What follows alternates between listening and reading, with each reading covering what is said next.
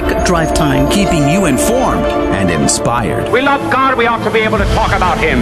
getting you started on your day. With the latest in breaking news and information From the Vatican to the White House and everything in between. It's serious, it's fun, it's your Catholic Drive Time. Now, here's your host, Joe McClain. Praise be to Jesus Christ. Welcome back to Catholic Drive Time, keeping you informed and inspired. I'm your host, Joe McClain. Good morning to you. Praise be to God. You have survived the weekend. Congratulations.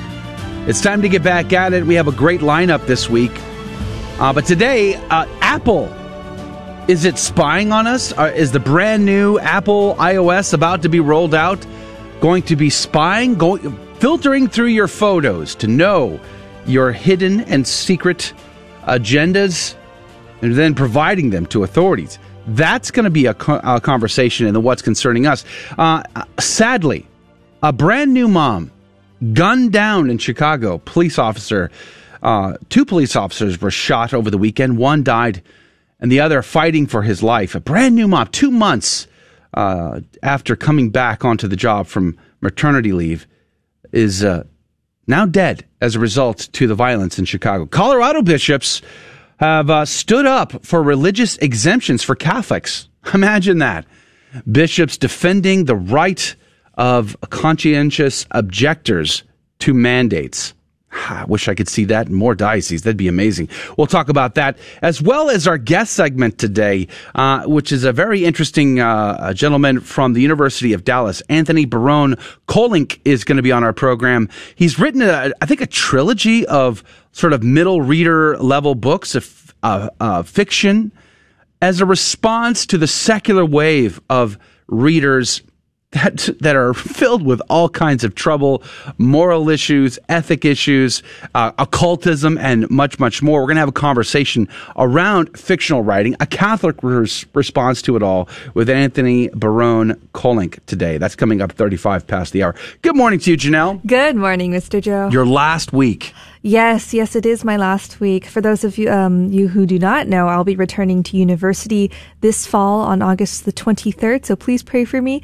And please pray for the next future co-host of the Catholic Drive Time. Yeah. Now, in the Marine Corps, we used to say you're a short timer. I'm a short timer? You're a short timer. So you're like 4 days in a wake up. The clock is ticking. 4 days in a wake up, and then you're done. 4 days in a wake up, yes, yeah. And I'm done, and I won't have to wake up as early anymore. It was funny. When we were getting out of the Corps, we'd always, that was the language. We'd always be looking forward to that wake up. You know, then we're done. We're out of here. But then we can become civilians and grow long hippie hair. That's what we used to say. Anyway, praise be to God. Well, we're going to miss you, Janelle. We've appreciated having you on the team this summer, and we'll be praying for your future, especially for your semester to go very well. Thank you. Speaking of things needing to go well, Adrian Fonseca is here on the ones and twos. Good morning to you, Adrian. Good morning. Good morning. It's good to be here. Yeah, praise be to God. How was your weekend? It was great. We met up with some friends on Saturday, so that was nice. And we went to the First Friday Mass on Friday evening, had dinner with my friend and their family. And on Sunday, we celebrated my aunt's birthday. So happy birthday, Aunt Jennifer. God bless you. And we had fajitas. What? And, and ribs. And grilled chicken. Okay, hold on. Let me just, and chips with guacamole and pico de gallo. Hold. I'm just checking my phone. No, don't worry. Your invite is in the mail. It'll come to you in about a week. I don't see a text or it's in the mail. It's in the mail. Don't worry, man. It's in the mail. The phone call log doesn't show you having called. You know what the funniest thing about this is, though? What? My aunt's a vegan. We grilled and everything, and so we that's cold-hearted. So we had like one veggie burger. Wow! And then everybody else had fajitas and ribs and everything. You should be ashamed of yourself. That's just she didn't want it. It's fine. Of course, she's a vegan. Well, but why would she even let it in her house? Was it in her house? No, it was at our house. Oh, she had no choice, is what you're saying. What I want to know is, did you cook the her vegan patty in the grease with everything else? Maybe. Oh, no comment. No comment. No charity. Breaking news. For your penance, read Romans 14. Okay, just take that to heart. All right. Well, praise be to God. We are going to have a great show today. Anthony Barone Kolink he's a professor at University of Dallas. He's going to be our guest at 35 after, but we're going to do a breaking news and stories with Janelle, Saint of the Day, Gospel of the Day, and then what's concerning us. All that coming up in this hour. Looking forward to it. In the next hour, we do have a brand new show sponsor for our game show. So new opportunities to win prizes today in the second hour for those of you that can join us. But let's pray and begin. In the name of the Father, the Son, and the Holy Ghost. Amen. Remember, O most gracious Virgin Mary, that never was it known that anyone who fled to thy protection, implored thy help, or sought thine intercession was left unaided. Inspired by this confidence, I fly unto thee, O Virgin of Virgins, my Mother. To thee do I come, before thee I stand, sinful and sorrowful. O Mother of the Word incarnate, despise not my petitions, but in thy mercy hear and answer me. Amen. In the name of the Father, the Son, and the Holy Ghost. And now the headlines with Janelle Lay. Today is Monday, August the 8th. August the 9th. Here are some headlines from Church Militant.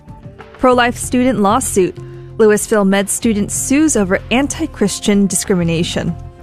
Parents sue Jesuit school, claims administration bullied son who opposes CRT. Diocese reinstates mask mandate. Louisiana bishop defers to government health orders. San Francisco prelate defends Pope. Archbishop Salvatore Cordileone supports Traditionis Custodes. Britney Spears says she's Catholic now in social media post. Beijing tightens grip in Hong Kong, deploys 10 agencies to scrub misinformation. In other news, Beijing tightens censorship in new campaign against fake news. Online content from newspapers and social media targeted. The government wants to silence citizen journalists. Foreign reporters receive death threats from Chinese Communist Party youth for their coverage of the floods in Henan. Censorship law in rival in Hong Kong.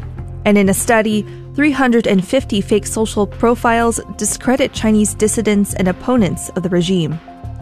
Reported from LifeSite, Biden administration to require all legal foreign visitors to be COVID vaccinated.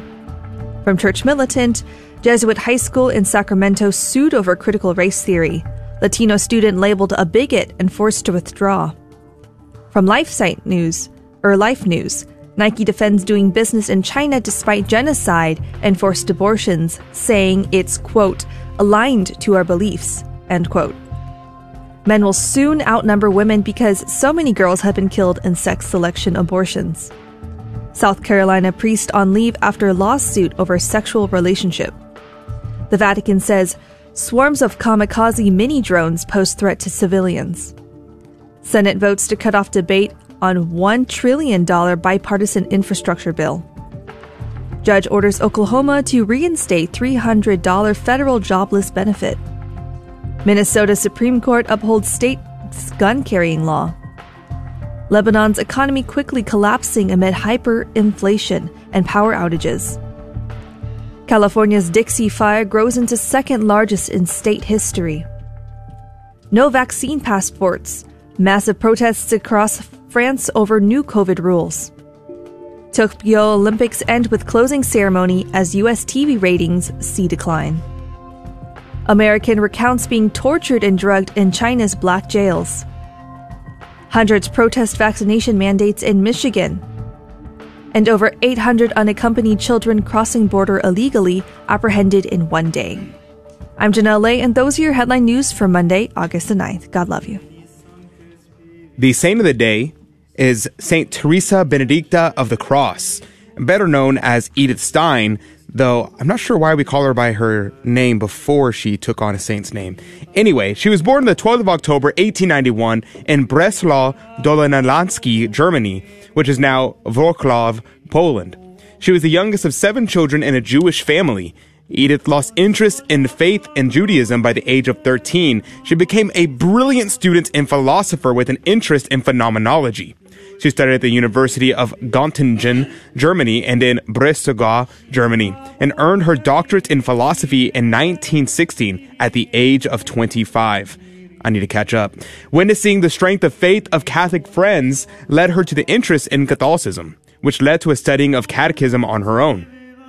This led to her reading herself into the faith and converted to Catholicism in Cologne, Germany, and was baptized in St. Martin's Church in Bergstbrunn, Germany on the 1st of January 1922. She became a Carmelite nun in 1934, taking the name Teresa Benedicta of the Cross, and was a teacher in the Dominican school in Speyer, Germany. And she became a lecturer at the Educational Institute in Munich, Germany. However, anti-Jewish pressure from the Nazis forced her to resign both positions, and she became a profound spiritual writer.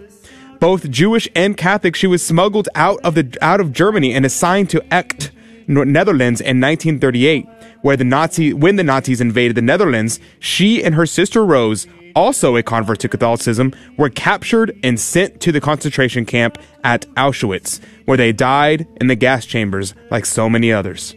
She died by gassing on the 9th of August 1942 in the ovens of Oswiecim, aka Auschwitz, and Malopoliska, Poland. She was canonized on the 11th of October 1998 by Pope John Paul II. Saint Teresa Benedicta of the Cross, pray for us. Praise be to God in all things. The gospel today comes to us from Matthew chapter 17, verses 22 through 27. As Jesus and his disciples were gathering in Galilee, Jesus said to them, "The Son of Man is to be handed over to men, and they will kill him, and he will be raised on the third day." And they were overwhelmed with grief. When they came to Capernaum, the collectors of the temple tax approached Peter and said, "Does not your teacher pay the temple tax?" "Yes," he said. When he came into the house, before he had time to speak, Jesus asked him, "What is your opinion, Simon? From whom do the kings of the earth take tolls or census tax? From their subjects or from foreigners?" When he said, "From foreigners," Jesus said to him, "Then the subjects are exempt. But that we may not offend them, go to the sea, drop in a hook, and take the first fish that comes up. Open its mouth, and you will find a coin worth twice the temple tax. Give that to them, for me and for you." The Gospel of the Lord. Praise to you, Lord Jesus Christ. I want to thank verbum.com/GRN. That's with a V. Verbum, VERBUM, verbum.com/GRN for giving us the tools necessary to dive deep into the passages every day. Well, the temple tax, this is like another one of those traps that Jesus is always being able to spring well before they catch him. He always flips it on them, right? Navarro's commentary said, the episode of the temple tax contains two clear messages: that Jesus is the Son of God and Lord of the temple, and that Peter is associated with him in the governance of the church. And that part I really loved, as a matter of fact. There's a lot of hints here, nods to the primacy of Peter. Ignatius's Catholic Study Bible said Matthew's fourth book features the primacy of Peter, chapter 14, chapter 16, and here in 17. And here the tax collectors recognize and approach him as the apostles' spokesman. The single payment for both Christ and Peter underscores the spiritual union between Jesus and his vicar on earth. Haydock was quoting St. Augustine in his commentary when he said, Jesus the Christ here, as well as on many other occasions, pointedly marks the precedence of Peter. It's very, very fascinating. But there's still even more deeper themes going on here. Offering it up, doing things that you know that you have the freedom not to do, but you do them anyway out of a sense of charity, out of a hope of winning them over. This is a precedent that St. Paul gives us in the New Testament. In fact, in Acts chapter 16, he had Timothy circumcised. In Romans 14, he abstains from meats because the Jewish converts just couldn't seem to get their head wrapped around it. In 1 Corinthians 9, Paul talks about the necessary to be all things to all people in order to win converts. And there's the key, the intention, the goal, to win converts. That's the mission of the church. It's not to become like them. It's to win them over for the glory of God, for the salvation of souls. That is the mission of the church. I can't wait to read to you what Jerome said about this passage. I'll have to save that for next hour. Join us if you can. But coming up after the break, is Apple spying on you? I want to talk about that and much more. Don't go anywhere. Catholic Drive Time. We'll be right back. GloryandShine.com, a generous underwriter of Catholic Drive Time. GloryandShine.com is a Catholic family-owned company making a variety of personal care products ranging from lotions, soap bars, gift boxes, body mist, beard care, and more.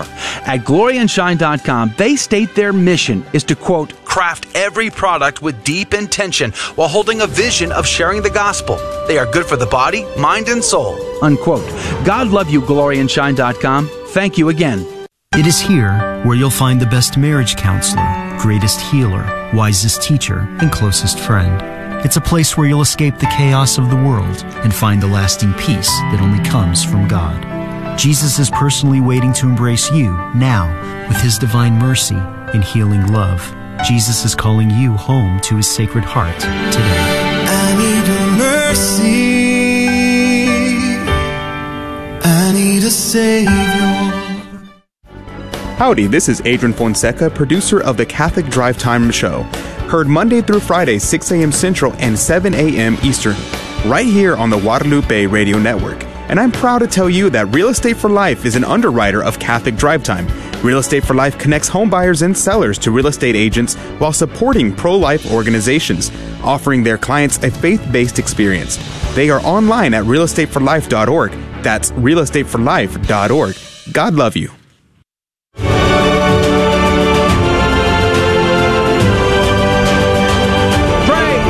To Jesus Christ. Welcome back to Catholic Drive Time, keeping you informed and inspired. I'm your host, Joe McClain. So good to be on with you. Praise be to God. Coming up at 35 past the hour. Do you have kids? Do they read? You know, that middle-aged reader genre has blown up. I mean, we think of things like Harry Potter as an example. There's been a whole bunch of trilogies that have come out as a result. I know when Adrian was a youngin', he liked to read some of those books. What were some of those? Because I'm too old for this, I guess. Okay, whatever you do, don't tell my mom. But when I was in middle school, my mom forbade me from reading the Percy Jackson series. Percy Jackson. It came out when I was in elementary school. And I was challenged by a friend that I couldn't read the entire series in a week. And then you did. And then I did. And then you did. The entire series in 1 week. The rest is, as they say, exorcist And now sessions. I'm just down the road to hell. Well, okay. Okay, maybe not quite. Well, we're going to have a conversation at 35 past the hour with Anthony Barone-Kolink. He is a professor at University of Dallas. And we're going to have a conversation about the secular and the Catholic response to that. He's written 3 books of fictional writing, and we're going to have a conversation around that. What does it mean? How difficult are these things for children? What should parents understand? All of that coming up at 35 past the hour. I want to jump into some stories, though. Of course, there was an incredibly violent weekend over the weekend in Chicago. As usual, you know, every Monday when you read and you scan the headline news, you almost always get a death report or a shooting report out of Chicago. It's one of the most violent cities in our country. And unfortunately, over the weekend, a police officer was shot and killed. Ella French, 29, murdered during traffic stop only 2 months after giving birth to a baby. She had just come back to duty after her maternity leave. And now she is dead. This is a tragic situation. A traffic stop. Both officers were shot. One of the suspects inside the vehicle was then shot. It's a tragic, tragic story. Unfortunately, it's all too common. There's a picture in this article that put out by The Blaze, but many outlets have reported on this. There's a picture of all these officers out in front of the ambulance entrance of this hospital. And it's just a sea of police officers, knowing that their sister in the force has lost her life, and one of their brothers is fighting for his life right now. It's a tragic situation that's all too common in our country. In the era of defund police, this is a tragic reality that we now have to live in. These police officers, these men and women, have to get up, leave their families, and go do their jobs in the midst of incredible criticism, insane pressure. Everybody's got a video camera, and all of it. And this woman, who just gave birth to a child is now lost to that child. Let's pray for the repose of her soul. Let's pray for peace in her family and for the men and women who must serve our communities wearing the blue, that they will be supported, that they will have courage, and that they will do their jobs with excellence, with ethics and morality. Let's pray for our country today. It's a tragic story. There is, of course, another story out. I'll say this real quick before I move on, but another story out of the Blaze. This one, the headline goes, Antifa attacks families at Christian prayer event in Portland, Oregon. You remember that Canadian pastor who opposed the Canadian government from shutting his church down? And it kind of made international news. Well, he has been visiting in America. He's in Portland, and he held this prayer rally there. And Antifa shows up, and they begin throwing flashbangs into the crowd of children. Throwing rotten eggs and then taking their equipment and throwing it into the river. It's utterly insane. Reports say that the police were standing by and watching and doing nothing. Gee, I wonder why. I wonder if it might have anything to do with the fact that you've been defunded, with the fact that you haven't been supported by your local government, by the fact that every time you try to do your jobs, it becomes an international story. It's such an incredible thing to see these moments in time. What will need to take place? Will we have to defend ourselves? In fact, some of the Proud Boys, I guess, got involved, and of course they're ready and willing to stand up against Antifa.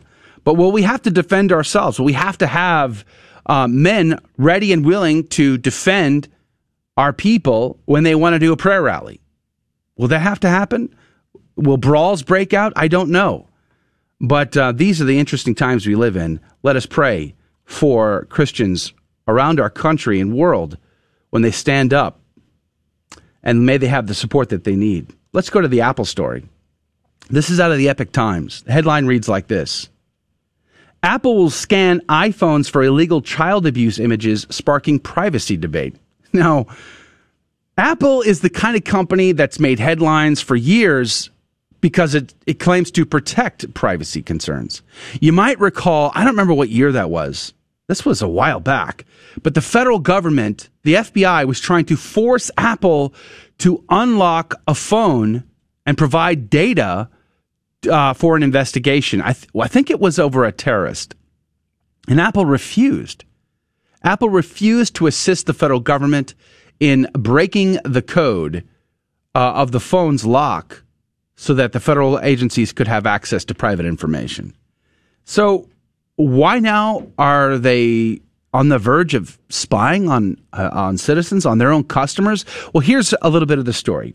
This is out of the Epic Times. Apple announced Thursday it is planning to scan all iPhones in the United States for child abuse imagery, raising alarm among security experts who said the plan could allow the firm to surveil tens of millions of personal devices for unrelated reasons.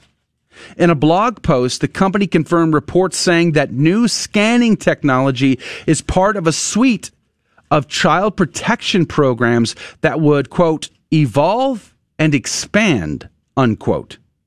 It will be rolled out as part of iOS 15, which is scheduled for release sometime in August. So right now, I think the latest version on your phone is probably 14.7 something, but they're about to roll out 15, and this comes with that. So what could be wrong? I mean, name me one person who is not interested in finding people who abuse children. I mean, I can't think of any. We would all want people who abuse children to face justice. We would all want people who would kidnap, harm, or whatever to children to face justice. Heck, we want Planned Parenthood to face justice for their cooperation in the abortion of children every day. So what could be wrong here? Well, it's that key word. Expand and evolve. Expand into what? I mean, if they're going to be searching your pictures that are stored on the iCloud for child abuse, could it expand and evolve into something else? I mean, what if you're not a big fan of mandates? Would that be a problem? What if you don't hold the right political opinions? Could that be a problem? What if you're, let's just say, committed Christians in a man and wife marriage, and you oppose the transgender ideologies? Would that be a problem? What if you have one too many kids according to their standards? Would that be a problem? Who knows? I don't know. I have no idea. I would hope that none of that is going to be the case, but we don't know, especially when they use cryptic language like expand and evolve. The article goes on to say, Apple, which has often touted itself as a company that promises to safeguard users' rights to privacy, appeared to try and preempt privacy concerns by saying that the software will enhance those protections by avoiding the need to carry out widespread image scanning on its cloud servers. Quote, this innovative new technology allows Apple to provide valuable and actionable information to the National Center for Missing and Exploited Children and law enforcement regarding the proliferation of known CSAM. The company said, referring to an acronym for child sexual abuse material. It goes on to say, quote, and it does so while providing significant privacy benefits over existing techniques, since Apple only learns about users' photos if they have a collection of CSAM in their iCloud Photos account. Even in these cases, Apple only learns about images that match known CSAM. So here's the deal. Here's the summary. They're going to scan all your images in iCloud. And the ones that match their requirements, apparently there's going to be some number, like you have to have X number of these images that match the standard before the red flags are raised. And then they start providing this information to these federal agencies and these groups. Well, what is the standard? What, like pictures of your kid crying, does that count? Will that be an earmarker for CSAM? What is the standard? What is the protocol that you're going to be following? And how many of these images is one supposed to have before you start raising a red flag? Again, it's all very ambiguous, and who really knows? But I think it's very clear that these connected devices that have made our life so incredibly convenient and easy are going to be working against us in some ways. And the ability, although it's a good cause to prevent child abuse, the ability to abuse this and infringe upon our liberties, our rights as human beings, it could be very high and could be very great. The question is how many of us are willing to give up these conveniences to protect our freedoms. Adrian, I know you have a story. Yes, real quickly, we have about a minute and a half. The MSN reports about that 32% of LGBTQ Olympians won a medal in Tokyo. And that's an incredibly high number. They say out of 175 number of athletes who competed who are LGBT, 56 of them won a medal. That's 32% higher than the vast majorities of countries. And all those 56 hail from at least 30 countries themselves. So this is a huge problem. Why is this a huge problem? Well, one thing is, notice that all of these transgender athletes are all men who are pretending to be women, not women pretending to be men. So that's an interesting thing. The other thing is that this is not just a small thing anymore. Because whenever we hear about transgender issues happening, we think, oh, well, that's a Western problem. That's an American problem. The Olympics is a global stage. This is something that's going to be influencing people all over the world. It's a move by the transgender movement in order to try to normalize transgenderism worldwide. The Olympics is the perfect staging ground for this. Whereas whenever things happen in the States, well, we could say, okay, well, that's just a United States problem. That's just a Canada problem. That's just an England problem. But whenever we export this, because this comes from 30 countries, at a minimum of 30 countries. That's a lot of countries. Like, there's not 30 of these major countries that are like the US, Canada, England, Wales, and the like. This is 30 countries from all over the world sending transgender athletes who are men who think they're women, who are pretending to be women, and they are in the Olympics competing at the highest levels and winning medals at an incredibly high rate. So this is very important. I think we need to keep our eyes out for the transgender movement and its advances. I also want to give a special shout out to the bishops of Colorado. I want to thank you, Your Excellencies, for defending the rights of your parishioners, of your faithful, to have a religious exemption against the mandates that would be forced upon them. Thank you for recognizing that some have a credible reason to not want this. We'll be right back. Don't go anywhere. The Catechism defines an indulgence as a remission before God of the temporal punishment due to sins whose guilt has already been forgiven. But is it biblical to say punishment remains after God has forgiven our sins and that we can do something to satisfy it? I think it is. For example, David is forgiven of his sin in 2 Samuel 12, but yet must suffer the death of his son. Even Jesus teaches in Luke 12 that the servant who sins without full knowledge will be punished, but in a lesser degree. It is such temporal consequences that indulgences remit. Exercising her power to bind and loose, the Church grants indulgences to help her children heed St. Paul's exhortation in Philippians 2:12, work out your salvation. So, is the Catholic understanding of an indulgence biblical? You bet it is. I'm Carlo Broussard with the ready reason for Catholic Answers, Catholic.com. Howdy, this is Adrian Fonseca, producer of the Catholic Drive Time Show. Heard Monday through Friday, 6 a.m. Central and 7 a.m. Eastern, right here on the Guadalupe Radio Network. And I'm proud to tell you that Real Estate for Life is an underwriter of Catholic Drive Time. Real Estate for Life connects home buyers and sellers to real estate agents while supporting pro-life organizations, offering their clients a faith-based experience. They are online at realestateforlife.org. That's realestateforlife.org. God love you. Welcome back to the Catholic Drive Time. I'm Janelle Lay, and here are your headline news. Lots of headlines today from Blaze. Antifa attacks families at Christian prayer event in Portland Park. Chicago police officer Ella French, 29, murdered during traffic stop only 2 months after giving birth to baby. Dr. Fauci warns Americans should expect flood of COVID vaccine mandates after FDA gives shots full approval. Man convicted of assaulting his pregnant girlfriend, then trying to abort her baby. Police say teen shot woman waiting to pick up kids from Catholic school. Quebec moves ahead with vaccination passports.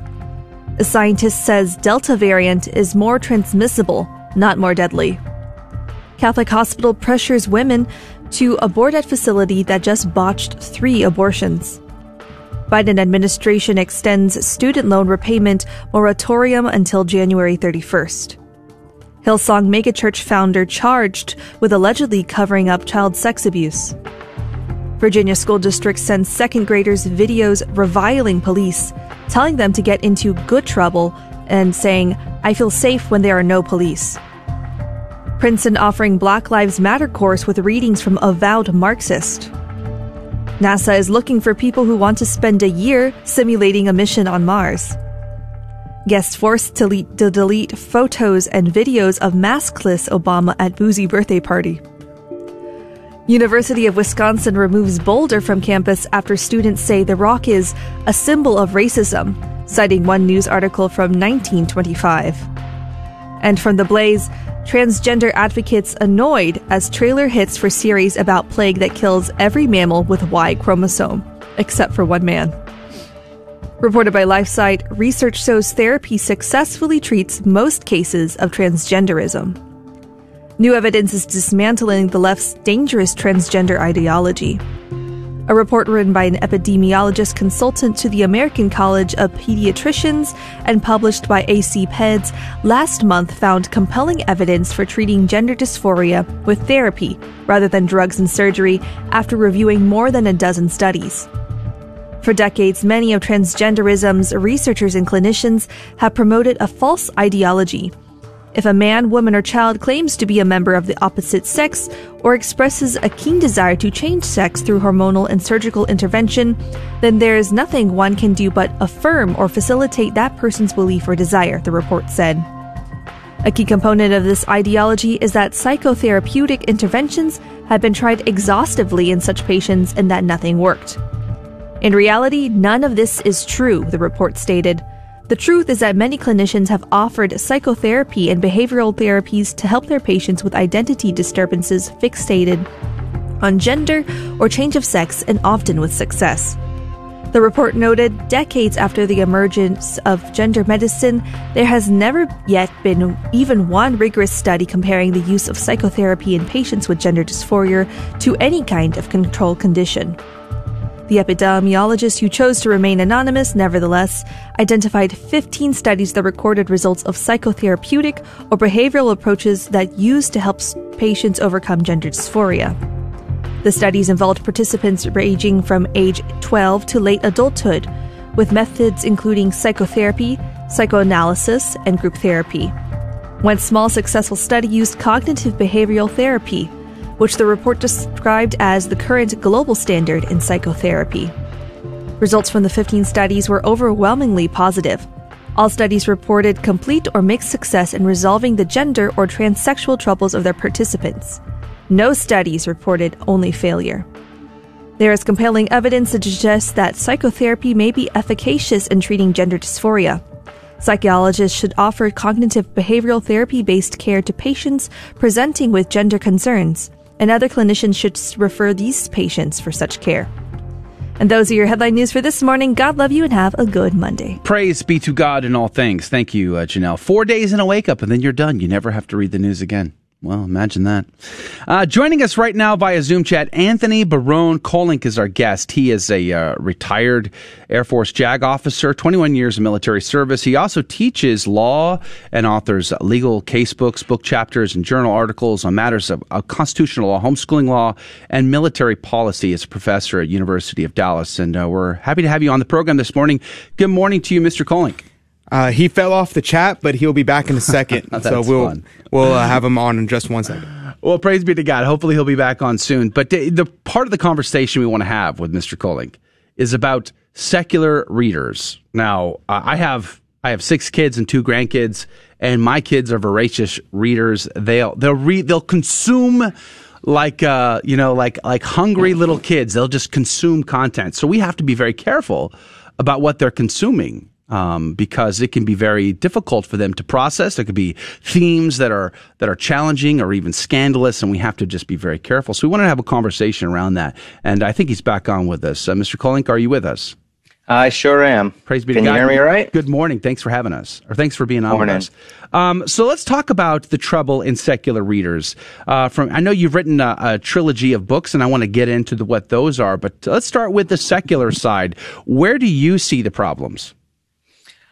Well, to me, the biggest problem, there's several problems, but I guess the biggest problem is that we in modern times have divorced our faith from the rest of our lives. And the way that secular books are written, they're afraid to bring in anything about the faith. So pretty much they convey a false sense of how we live. Most of us don't have a life where we are entirely devoid of God, faith, church, ethics, but that's the way you would think most of society was when you just read a secular book.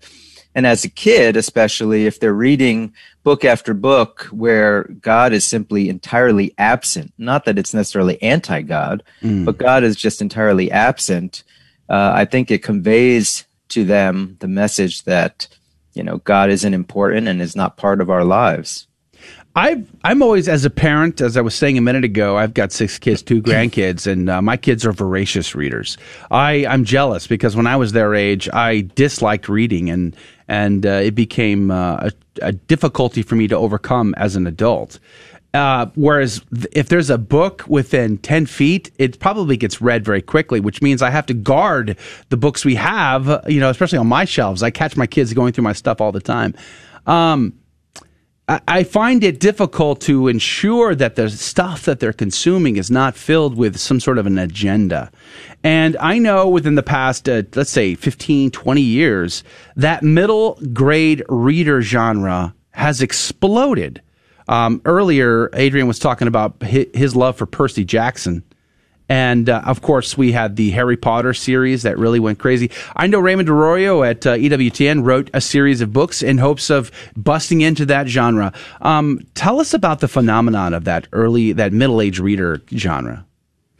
It's such a developmental time in their lives. And in some ways, because, we can still get them to read somewhat when they're middle school aged, because, once they get into high school and they're busy with other items in their lives, it may be harder to get them to read.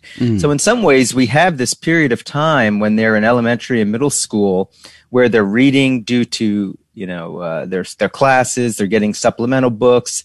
They might even have their parents, having a lot more influence about, hey, you need to read a book. And so I think it is a really important time in their development.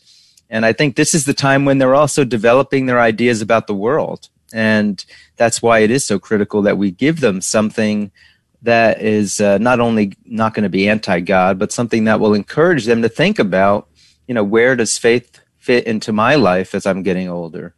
We're about 3 minutes before we have to go to a break, and then we'll be back on the other side.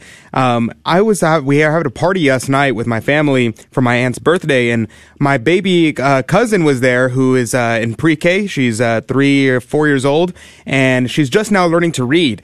And it's quite terrifying. So my mom was like digging through our old books, trying to find books to give her to read, because all these books there was Ali Stuckey said recently, she said, if you don't indoctrinate your kids, someone else will. And the problem is these children books today are all about transgenderism, LGBT ideology, critical race theory, and they're shoving these things down the throats of our children, and often unbeknownst to most parents, because they buy these books, they have a nice little cover, they look like they're for children, and they get them and they give them to the kids without reading them first.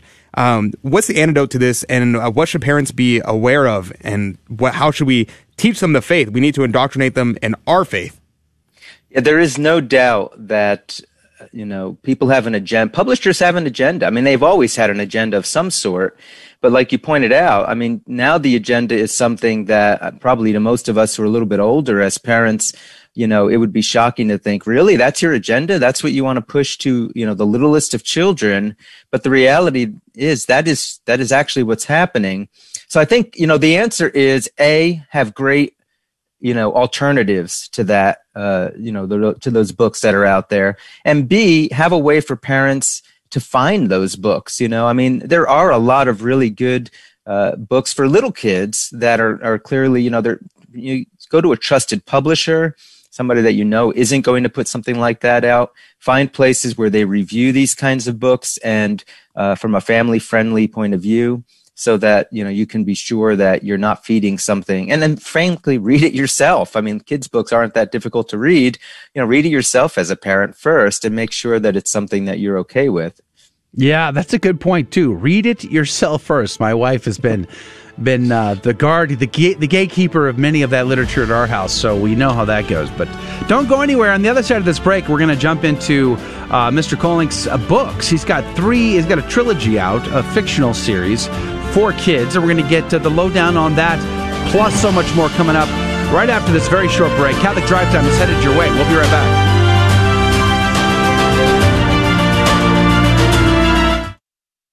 This is Dale Ahlquist with a Chesterton Minute. How many times have you heard the complaint that church is boring, that we just do the same things over and over again? Well, the problem is not that church is boring, it's that we are bored. We are the problem.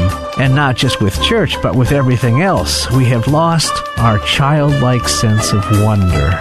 G.K. Chesterton says that children have abounding vitality, and yet they want things repeated and unchanged. They always say, do it again, and the grown-up person does it until he's nearly dead. For grown-up people are not strong enough to exult in monotony, but perhaps God is strong enough to exult in monotony. It's possible that God says every morning, do it again to the sun, and every evening, do it again to the moon. Want more than a minute? Chesterton.org. Hi, Joe McClain here, host of the Catholic Drive Time, heard Monday through Friday, 6 a.m. Central, 7 Eastern, right here. And I'm proud to tell you that Real Estate for Life is an underwriter of the Catholic Drive Time. Real Estate for Life connects home buyers and sellers to real estate agents while supporting pro-life organizations. Real Estate for Life offers their clients a faith-based experience. Real Estate for Life is online at realestateforlife.org. That's realestateforlife.org. God love you.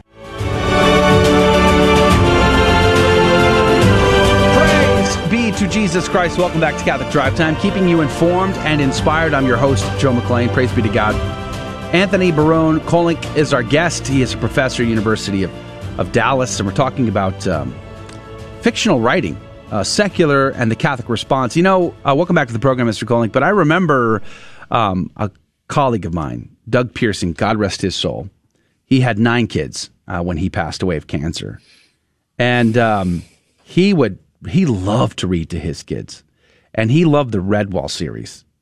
And he introduced me to the Redwall series, and I was able to introduce that to my kids along with my wife. And again, they just ate this up. It's the kind of fictional writing that is similar to, say, Lord of the Rings or whatever. You have to find the undertones. You gotta read between the lines to find those themes and sort of Catholic thinking, that kind of thing. And there's a subtlety in it, but there is, it's almost like an advanced subtlety. Now, you've gotten into writing fiction, which I find fascinating since you teach law. How did you get into fictional writing, and tell us about your 3 books? Well, I've always enjoyed the idea of writing, and you'd be surprised how many lawyers dabble with fictional writing on the side, maybe because we have to write so much nonfiction.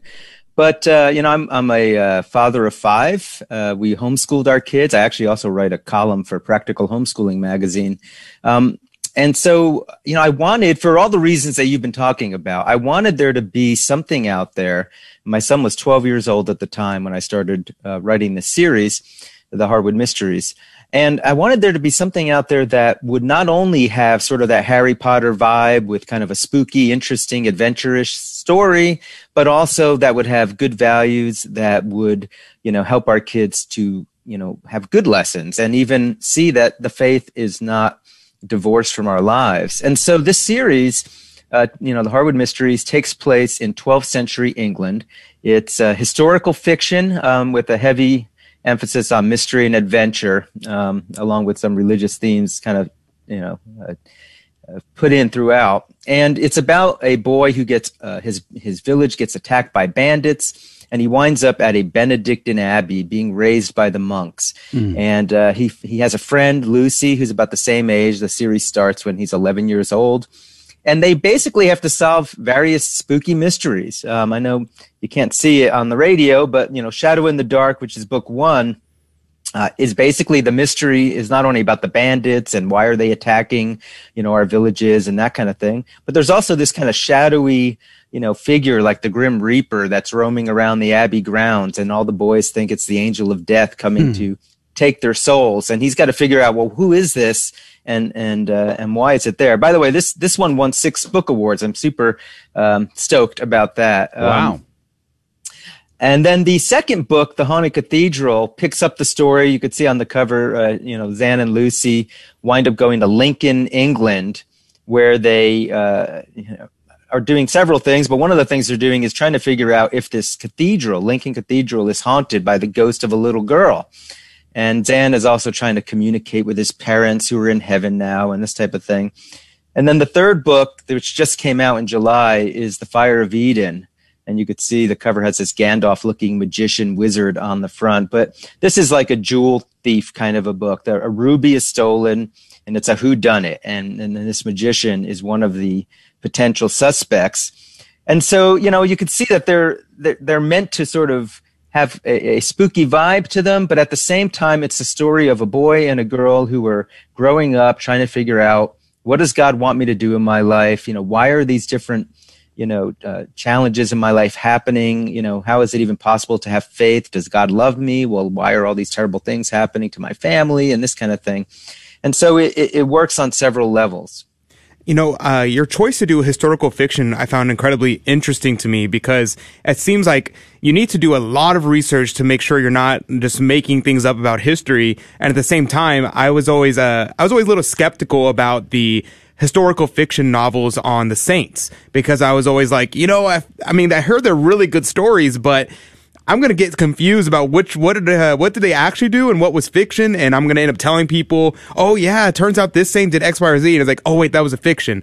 So how do you approach writing fiction, and what was that like, and should kids read historical fiction? Well, it's historical, but it's fiction, right? So, and different levels, historical fiction, some of them are more on the historical and some are more on the fiction. My books are set in a historical setting. Some of them are keyed off of major historical events, like that second book in Lincoln Cathedral. I really built the entire book around a major event that happens in Lincoln in 1185 AD. But you're right. I mean, a lot of these books, you're not sure. I mean, like the conversations, we don't have, probably real-time conversations from, the 12th century that we could put in these books. But what's nice is Loyola Press, who's the publisher of this series, they actually put a nice little section at the beginning of each book, how to read historical fiction. And it answers your question exactly, right? This idea that, yes, we're looking at a fictional story, but we're also learning about the setting. So in Shadow in the Dark, students, who are learning about the Middle Ages, about feudalism, about the church, about monastic life, about the relationship of church and state with King Henry II and the Pope. I mean, all of these are things that sort of are conveyed just through the setting, through some of the conversations that go on.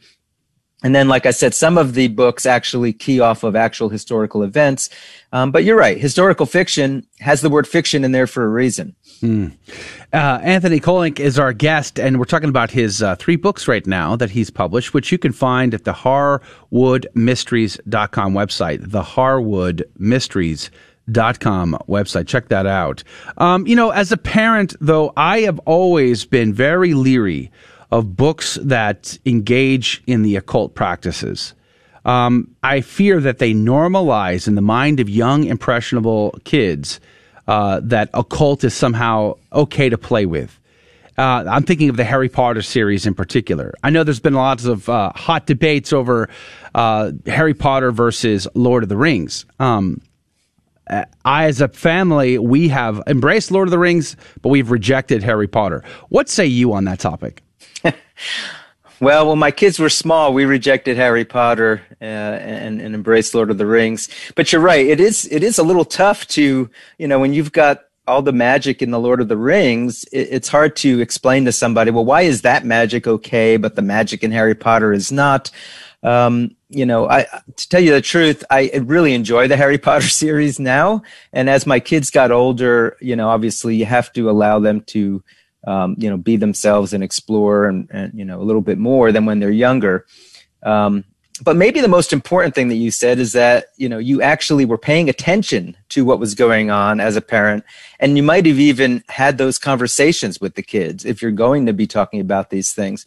What's interesting, and I look at that in my books too, because I want to kind of have the spooky vibe, but I don't want to introduce kids to the occult by any means. So I'm always sort of having to straddle that line. Like the second book is about, is this cathedral haunted by the ghost of a little girl?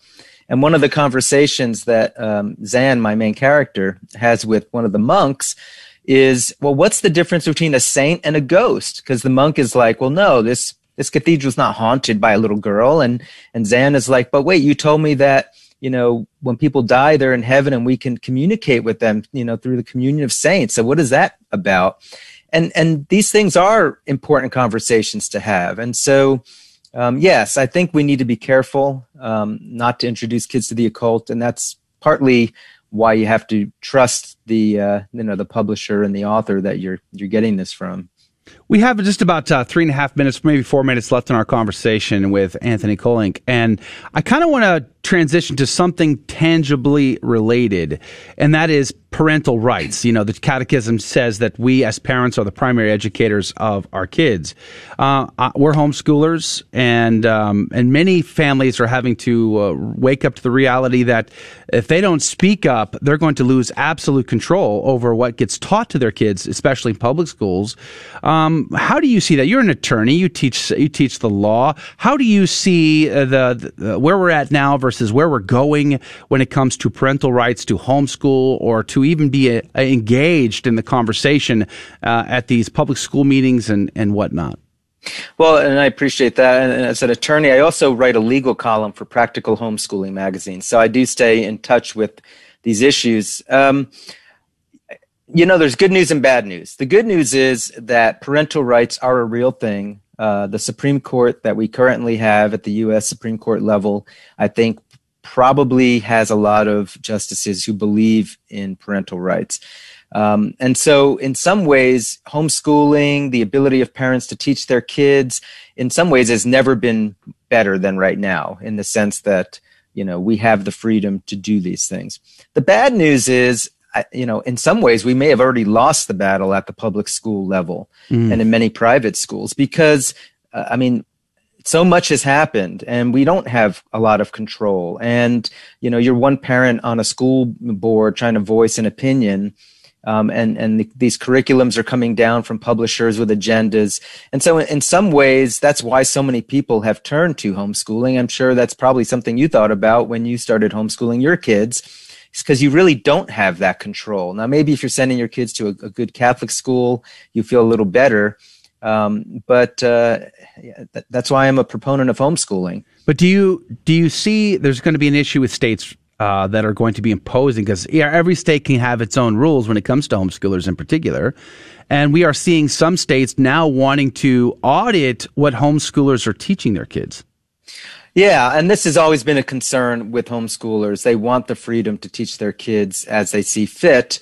And there's going to have to be some sort of a balance that is struck. But at some point, if states come down and tell parents you have to teach your kids, whatever, you were just talking about transgender in the last segment, I think parents will have a strong argument that for religious reasons, they should have the control over certain parts of that curriculum. All right. Well, we're going to have to leave it there. We might have to have you back to have an expanded conversation about that. But Anthony Kolnick, thank you for your time today. We're very grateful to you. Thank you. I appreciate having you me on the show. Check out his website. Go to find his books at theharwoodmysteries.com. Theharwoodmysteries.com. Check them out online. But that's going to do it for the first hour of Catholic Drive Time. If you can join us in the second hour, brand new prize sponsor, and the game is coming up. So it's going to be a lot of fun. We hope you can join us. Look for us online at grnonline.com/CDT. God love you. God bless you. We'll see you back here tomorrow morning. Thank you for joining us on Your Catholic Drive Time, where it is our pleasure to keep you informed and inspired. Join us Monday through Friday at the same time, right here on your favorite Catholic radio station. Don't forget to connect with us. Just go to facebook.com/Catholic Drive Time. Again, that's facebook.com/Catholic Drive Time. Be sure to share more than just us today. Share Jesus with everyone you meet. Bye now, and God love you.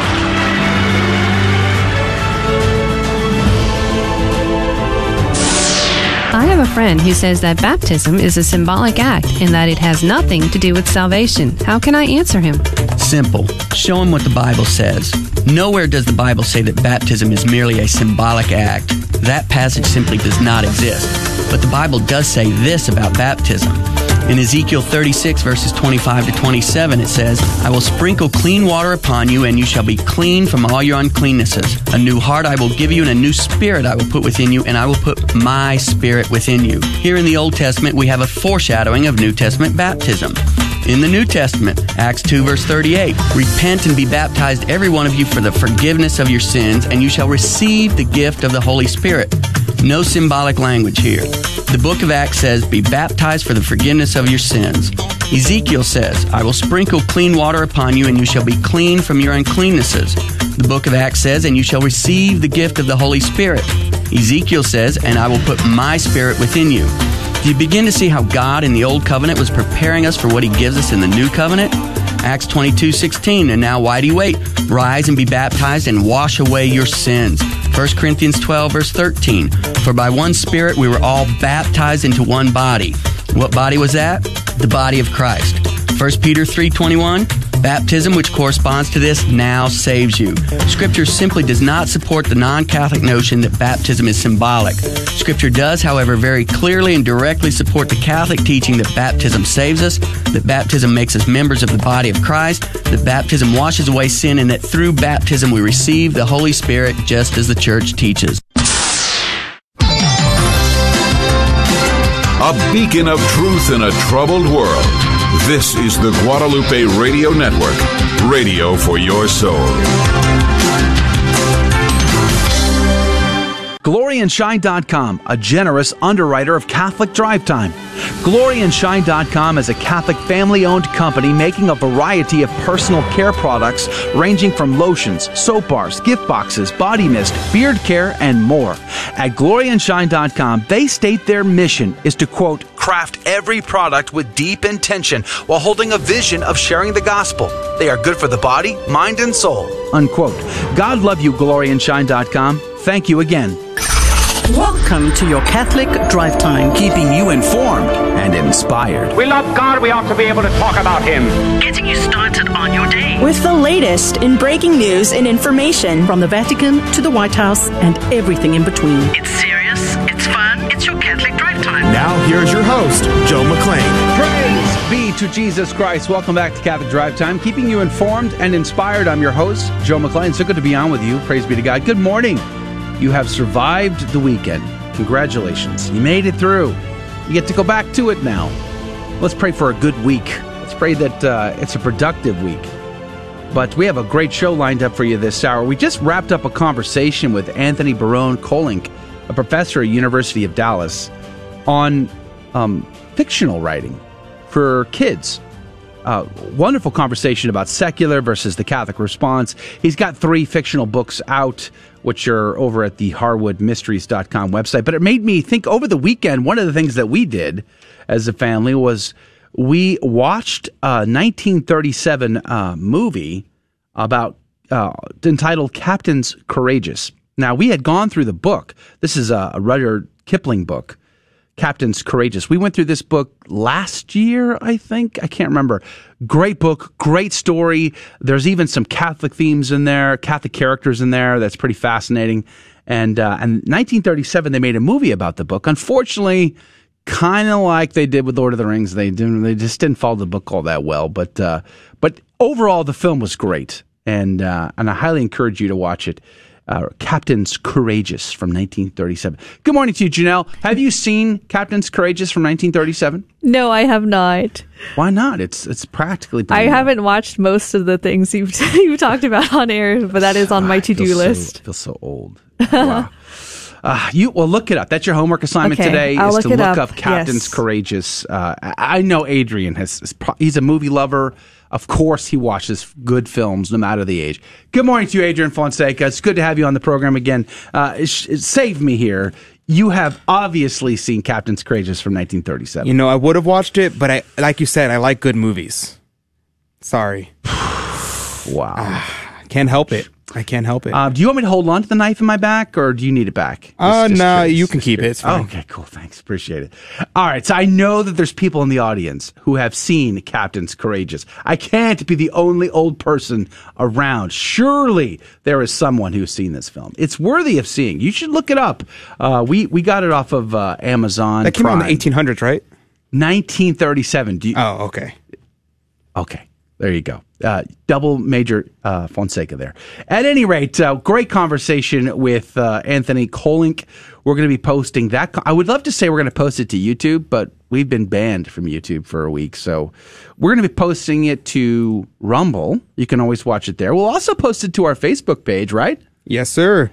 And we should be back onto YouTube on Wednesday, so keep an eye out for that. We are live streaming to our website, but unfortunately the embedded player does buffer a lot there. So one of the things we're looking into is Odyssey. Now, there's good things and bad things about Odyssey, Odyssee. It's kind of the Wild Wild West a little bit. It's built on blockchain technology, which kind of makes it very unique for a video platform.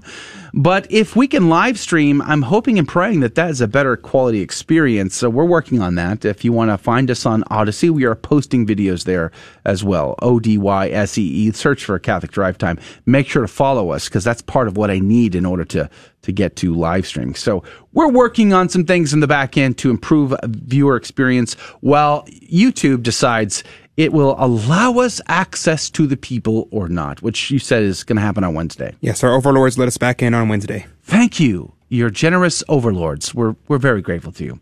All right, in this hour at 15 past, we play our Fear and Trembling game show. And we have a brand new prize sponsor. Who's on deck this week, Janelle? This week we are sponsored graciously by Saint Wave. That's Saint Wave as like the wave as in like the waves of the sea. It's a great apparel, Catholic apparel, accessories, and sticker store. It's run by a Jewish Catholic convert and based out of DC. If you go to www.saintwave.net, that will lead you to their shop on Etsy. You can also follow them on Instagram at saintwave.33AD. And the prize they'll be offering this week is a t-shirt and a sweatshirt of the winner's choice. And if you look at thanks be to God, and their store has some pretty cool attire. Nice. Yes. Now, Diego won last week with motherboards, so hopefully we're hooking him up. Yes, sir. With our sponsor. And then this week we have a brand new opportunity. And at 15 past and 10 minutes from now, we will play the game. The phone number and the rules are listed on our website. By the way, our friend of the show, Mike K, watching live on grnonline.com/CDT. He loves Captains Courageous. Watch the movie, too. Anyway, let's pray and jump into the hour. The second half of the hour, we're going to do an after show. It'll be an abbreviated one because it's Monday, but we'll conversate with you about whatever you want to talk about for at least a few minutes on our website, grnonline.com/CDT. Let's pray. In the name of the Father, the Son, and the Holy Ghost. Amen. Remember, O most gracious Virgin Mary, that never was it known that anyone who fled to thy protection, implored thy help, or sought thine intercession was left unaided. Inspired by this confidence, I fly unto thee, O Virgin of Virgins, my mother. To thee do I come, before thee I stand, sinful and sorrowful. O Mother of the Word incarnate, despise not my petitions, but in thy mercy hear and answer me. Amen. In the name of the Father, Son, and the Holy Ghost. And the good news with Janelle Lay. So here's an article from Life News. After helping athletes choose life, Allison Felix wins more Olympic medals than any woman in track history. Allison Felix, a U.S. athlete dedicated to supporting mothers and children, just set an Olympic record as the most decorated female track athlete in history. The AP reports Felix won her 10th Olympic medal on Friday, a bronze, after she finished third in the 400-meter race in Tokyo. The 35-year-old athlete and mother could have the chance to win an 11th medal if she competes in the 4x400 relay final on Saturday, according to the report. Earlier this summer, the 35-year-old athlete established a fund to help Olympic athletes with childcare expenses. Many pro-life advocates have praised Felix for advocating for athletes who are mothers, noting how frequently female athletes face pressure to abort their unborn babies. As a mother and athlete, I know firsthand the obstacles women face in sports, Felix said in July when she was announced the new Power of She Fund in partnership with Aletheia and Women's Sports Foundation. Felix has spoken candidly about the struggle to come back from a difficult pregnancy that led to an emergency C-section and puts the lives of both her baby and her in jeopardy. She's spoken about the pressure she felt to return quickly, even when her body wasn't responding the way it once did. Not long after her daughter Cameron was born, Felix said she was slated to compete at the World Championships. She said she was exhausted from training, taking care of her daughter, and she learned that she was supposed to share a room at the competition with another athlete, making it basically impossible for her to bring her daughter. Felix said the experience inspired her to do more than to help athletes who are mothers. Also from Life News, study shows pregnancy centers cut abortion rate 30% as they save babies from abortion. Father of world's most premature baby who beat 0% chance to survive says, "He's my hero." Woman with spina bifida who was not expected to live 60 seconds celebrates her 60th birthday. And lastly from Life News, a new study from millions of women confirms women don't need abortion. A new peer-reviewed study of nearly 8 million pregnancies debunks the abortion industry's negative narrative that abortion is a normative experience for mothers, finding that mothers with both births and abortions are rare.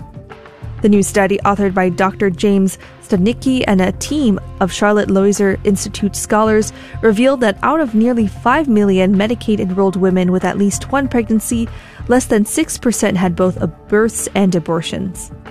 Researchers also found that women in the study population almost never used abortion as a tool to space their children. CLI President Charles A. Chuck Donovan said, "The abortion industry wants America to believe that abortion is a normal experience for mothers. They want to make it acceptable to target vulnerable women and children by citing estimates and surveys conducted at abortion centers to support the narrative that everybody is doing it. This new peer-reviewed research proves these narratives simply aren't true. Most mothers are not undergoing abortions. We know that instinctively. We know that based on logic. Now we know it based on data." And from Crook's Australian Catechist's book introduces theology of the body to children. Thanks be to God. Musicologist hopes to reconstruct 12th century organ from Bethlehem Church. And last but not least, here's a fun article from the Epoch Times. British man builds Hobbit house in his backyard to fulfill childhood dream. Keeping you informed and inspired, I'm Janelle Lay. God love you and have a good Monday. The saint of the day is Saint Teresa Benedicta of the Cross, better known as Edith Stein. She was born on the 12th of October, 1891 in Breslau, Dolnoslaski, Germany, which is now Wrocław, Poland.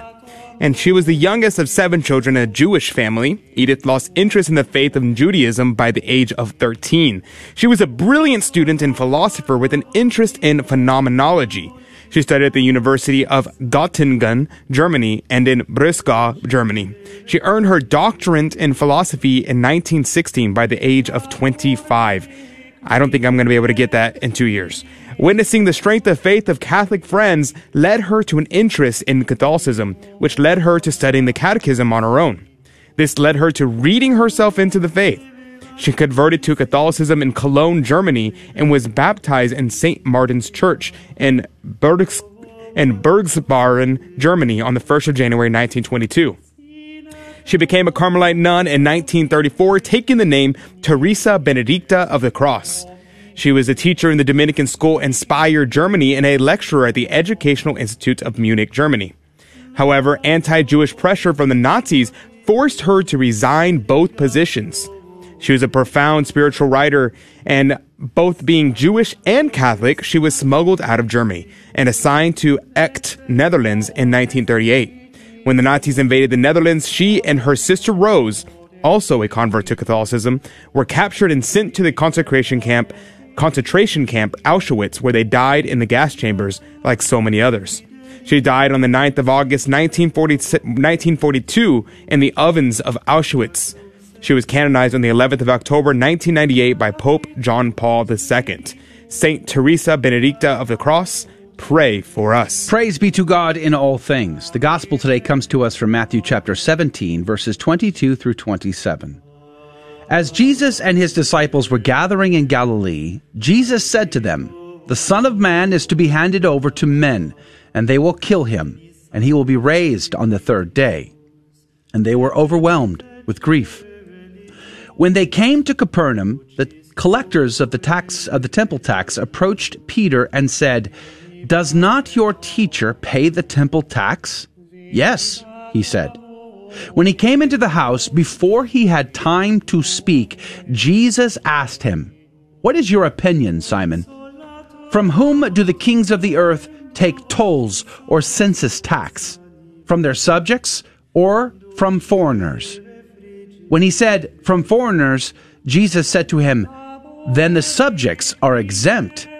But that we may not offend them, go to the sea, drop in a hook, and take the first fish that comes up. Open its mouth, and you will find a coin worth twice the temple tax.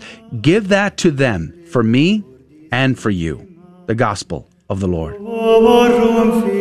Praise to you, Lord Jesus Christ. St. Jerome had a great quote on this passage today. Jerome said, "I am at a loss what first to admire in this passage, whether the foreknowledge or the mighty power of the Savior. His foreknowledge in that he knew that a fish had a shekel in its mouth, and that the fish should be first taken.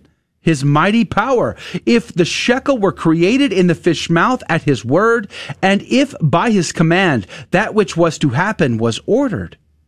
Christ then, for his imminent love, endured the cross and paid tribute. How wretched we who are called by the name of Christ, though we do nothing worthy of so great dignity, yet in respect of his majesty pay no tribute, but are exempt from tax as the king's sons. Unquote. Saint Jerome. Well, that leaves us almost no time to ask Adrian what he found, but maybe in the after show he can comment a little bit out of Cornelius a Lapide, so you have to stick around for that. But we're going to go to a break, and we're going to come back and play Fear and Trembling, the Catholic Trivia Game Show, where you might win some prizes, and you don't need to know the answers to win. And looks like we got some great questions on the line today. The phone number you got to call right now if you want to play the game is 877-757-9424. 877-757-9424. 877-757-9424. Call right now and be our contestant. 877-757-9424. We'll be right back. We all know children have a natural innocence and a sense of wonder. Yet our world is full of distractions that can pull families in the wrong direction. But with the help of God and a church family, your children can grow in the security of faith, hope, and love. Weekly Mass provides that critical faith foundation needed in life. So if your family hasn't been to Mass in a while, we'd like to invite you home. Discover more at CatholicsComeHome.org. Protestants like to use James 2:10-11 against the Catholic doctrine of mortal and venial sin, because James says, whoever keeps the whole law but fails in one point has become guilty of all of it. But James can't be denying the doctrine of mortal and venial sin, because in 1:15 he affirms it, saying that sin in its beginning stages doesn't bring death, venial sin, whereas it does in its more mature stages, mortal sin. The point James is making in James 2:10-11 is that we must keep all the commandments in order to avoid incurring the guilt of transgressing the law. We can't say to the Lord on Judgment Day, Lord, I only broke one commandment but kept the other 9. So James 2:10-11 is simply a misfire in trying to take down the Catholic belief of mortal and venial sin. I'm Carlo Broussard with the ready reason for Catholic Answers, Catholic.com. For 2,000 years, we've helped the poor and comforted the sick. We've educated generations of children, developed the scientific method and college system. We support marriage and human life. Guided by the Holy Spirit, we compiled the Bible. We are the Catholic Church, with over 1 billion in our family, sharing in the fullness of Christian faith in the church started by Jesus. If you've been away, visit CatholicsComeHome.org today. Welcome home. Welcome to another round of Fear and Trembling, the Catholic Trivia Game Show that helps you work out your salvation by the seat of your pants. It's a 50-50 chance and prizes are involved. Avoid the weeping and gnashing of teeth. Call now to take your shot. 877-757-9424. And now, your host, Joe McClain. Praise be to Jesus Christ. Welcome back to Catholic Drive Time and Fear and Trembling, the Catholic Trivia Game Show, where we have a secret and hidden agenda, and I'll tell you all about it. But here's the deal. The phone lines are wide open.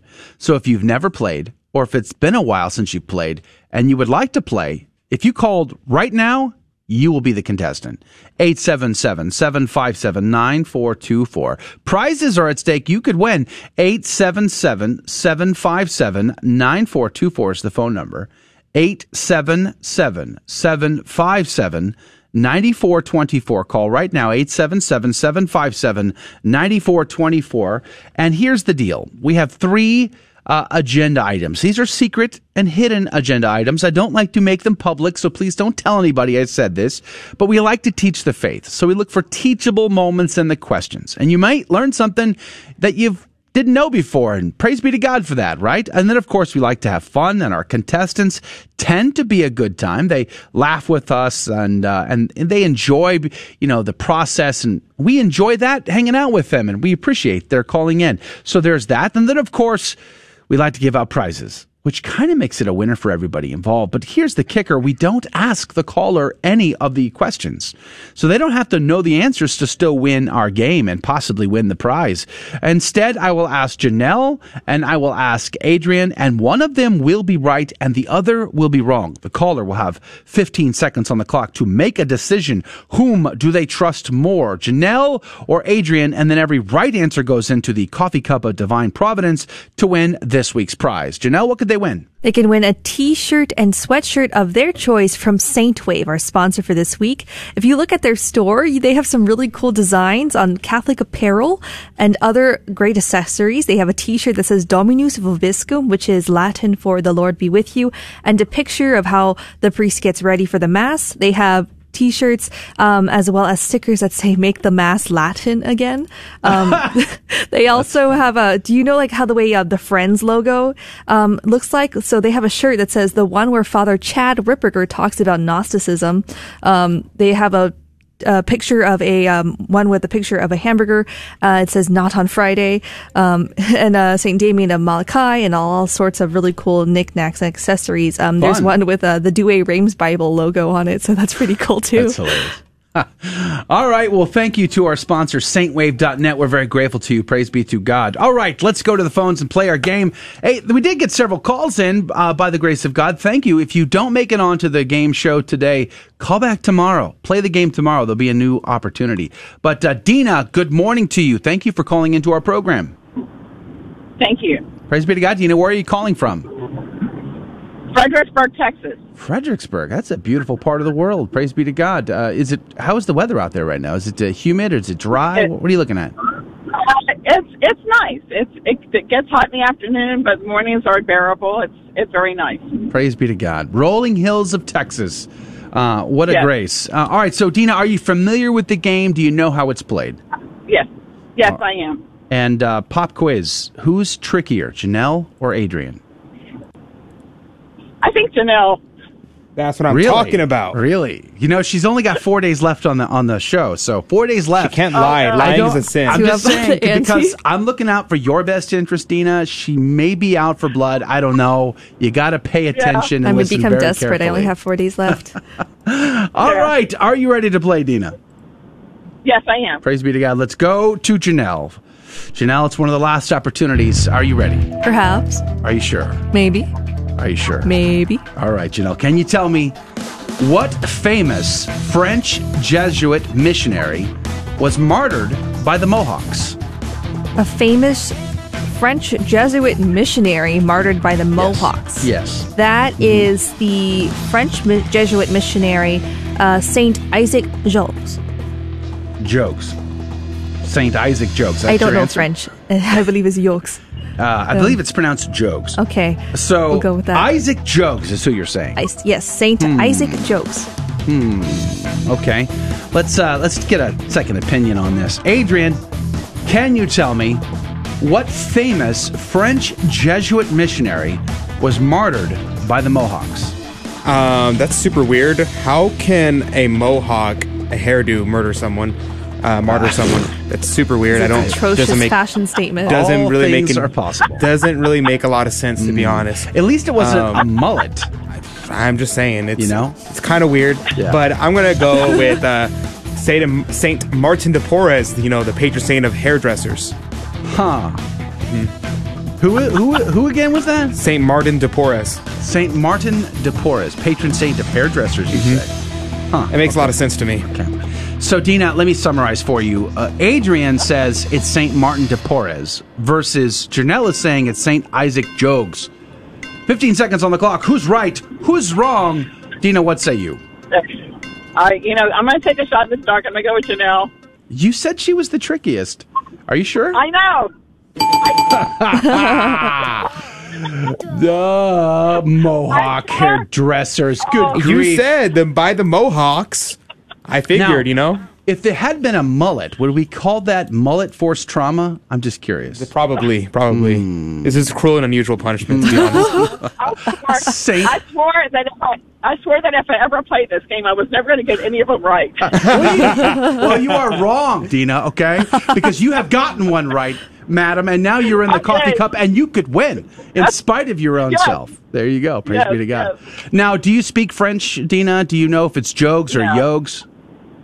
No, I don't. I'm sorry. No, I've only heard it pronounced jogues, I think. So we're going to go with that. And But then, all right, you're in. Let's see if we can't double your chances. Now, I don't know how old you are, madam, and I won't be asking either, but this next question, it goes back a lot of years. Let's just see how it goes. Okay. Adrian, we'll Okay. start with you. Adrian, I know you're a movie lover, or at least I thought I did until you. Anyway, Adrian, can you tell Only me? good ones. Can you tell me who may attend a movie that is given the classification of C by the Legion of Decency? Interesting. The Legion of Decency, classification C. That would be no one, because the C stands for condemned. Huh, interesting. Wow. All right, let's see what Janelle has to say. Janelle, can you tell me who may attend movies given the classification of C by the Legion of Decency? By the Legion of Decency. Well, I'm going to say that the C, the classification of C stands for C for Catholics. So Catholics can watch it. Only Catholics. Just Catholics. So no Or like Protestants. it's like no the Muslims? okay. Like it means No that Jews? Catholics are able to watch it without fearing that it contains like heresy or things like that. Okay, so pretty much It's like an imprimatur for movies. Interesting. Okay. All right. So let me summarize for you, Dina. Here's the deal. Janelle is saying all Catholics can watch a film that has a rating of C by the Legion of Decency, whereas Adrian is saying no Catholic should watch a movie with a rating of C because it means condemned by the Legion of Decency. 15 seconds on the clock. Who's right? Who's wrong? Dina, what say you? I say Adrian.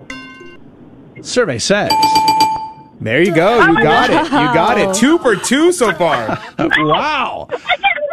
Do you hustle for money? I'm just curious because I know, we're getting on a good played. show, Dina, about I didn't gonna get anybody right, and here you are, just nailing them. Oh my gosh. Okay, bonus question: League of Decency, does it still exist?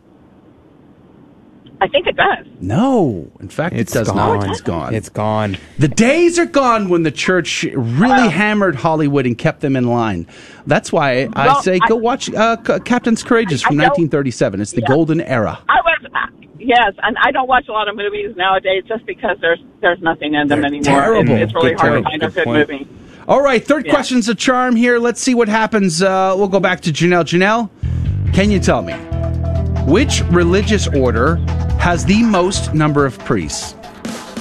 The most number of priests. I'm going to go with the Society of Jesus, the Jesuits. All right, time here. Adrian, can you tell me which religious order has the most number of priests? Obviously, the Dominicans. Biased alert. It just has to be. Okay, so Adrian is on the hook for Dominicans. Don't come at me with those facts and logic. Whereas Janelle is on the hook for Jesuits. 15 seconds on the clock. Who's right? Who's wrong? Dina, what say you?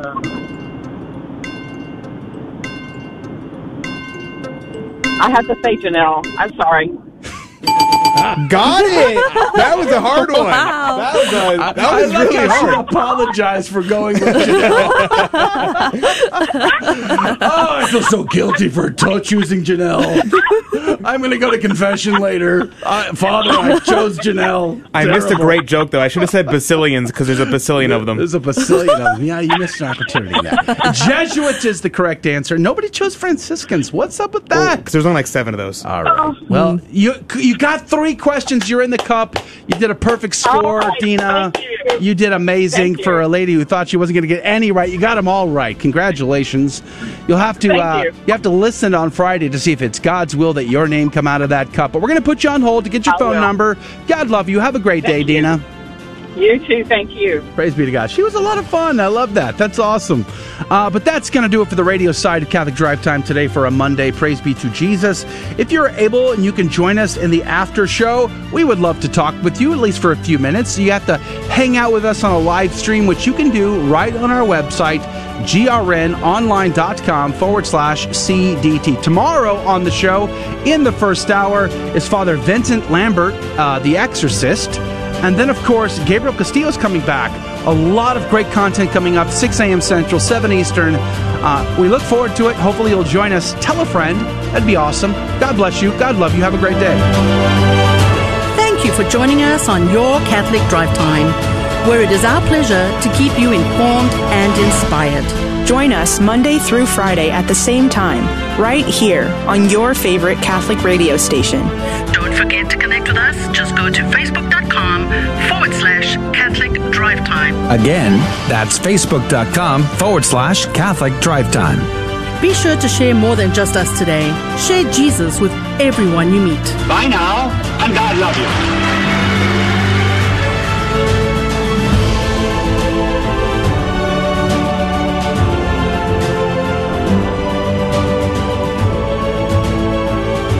Praise be to God. Welcome back to Catholic Drive Time in the after show, where we get a bit more casual about the conversation, and it's Monday, which means Adrian Fonseca kicks us off early.